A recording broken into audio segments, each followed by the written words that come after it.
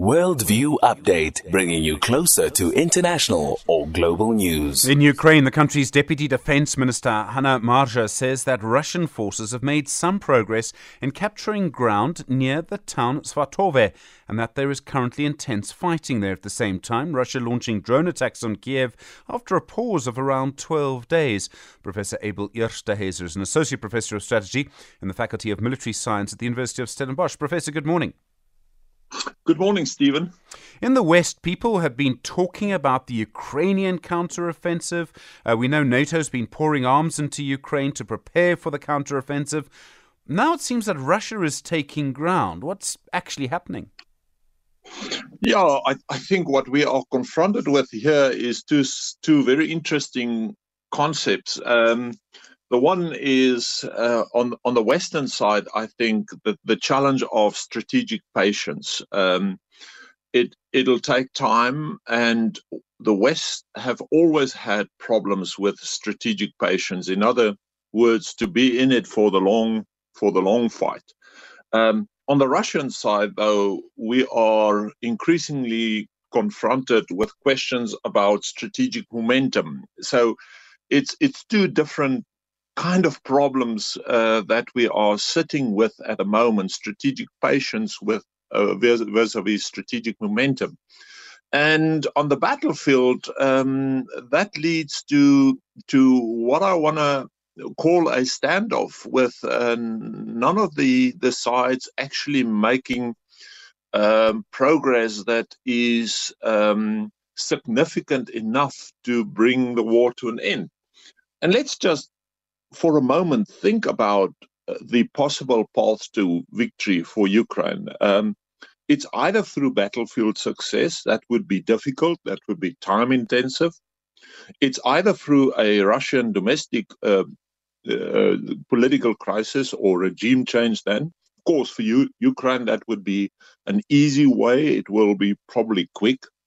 And then, of course, through a third part is, or a third way is through third-party pressure, which would be a long process. It would require strategic patience. So it's going to take some time. On the Russian side, of course, there's only two paths to victory: either a battlefield success, or then Russian withdrawal, a military withdrawal, or then the strategic bombing that we have seen. But that, I should say, Russia is not very successful with.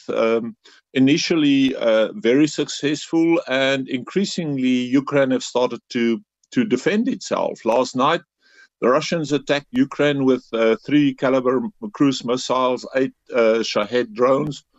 All those were shot down.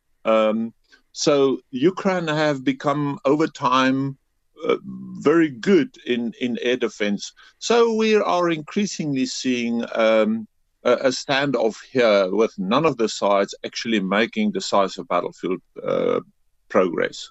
If I were a spokesperson for a Russian President Vladimir Putin, I would probably make this point. I would say last weekend there was this attempted rebellion by the Wagner Group, and even despite that, Ukraine is not able to actually take any ground, but Russia can still take ground from Ukraine. Yeah, the big question hanging in the air at the moment, Stephen, is the question about the Russian military and the morale of the Russian military.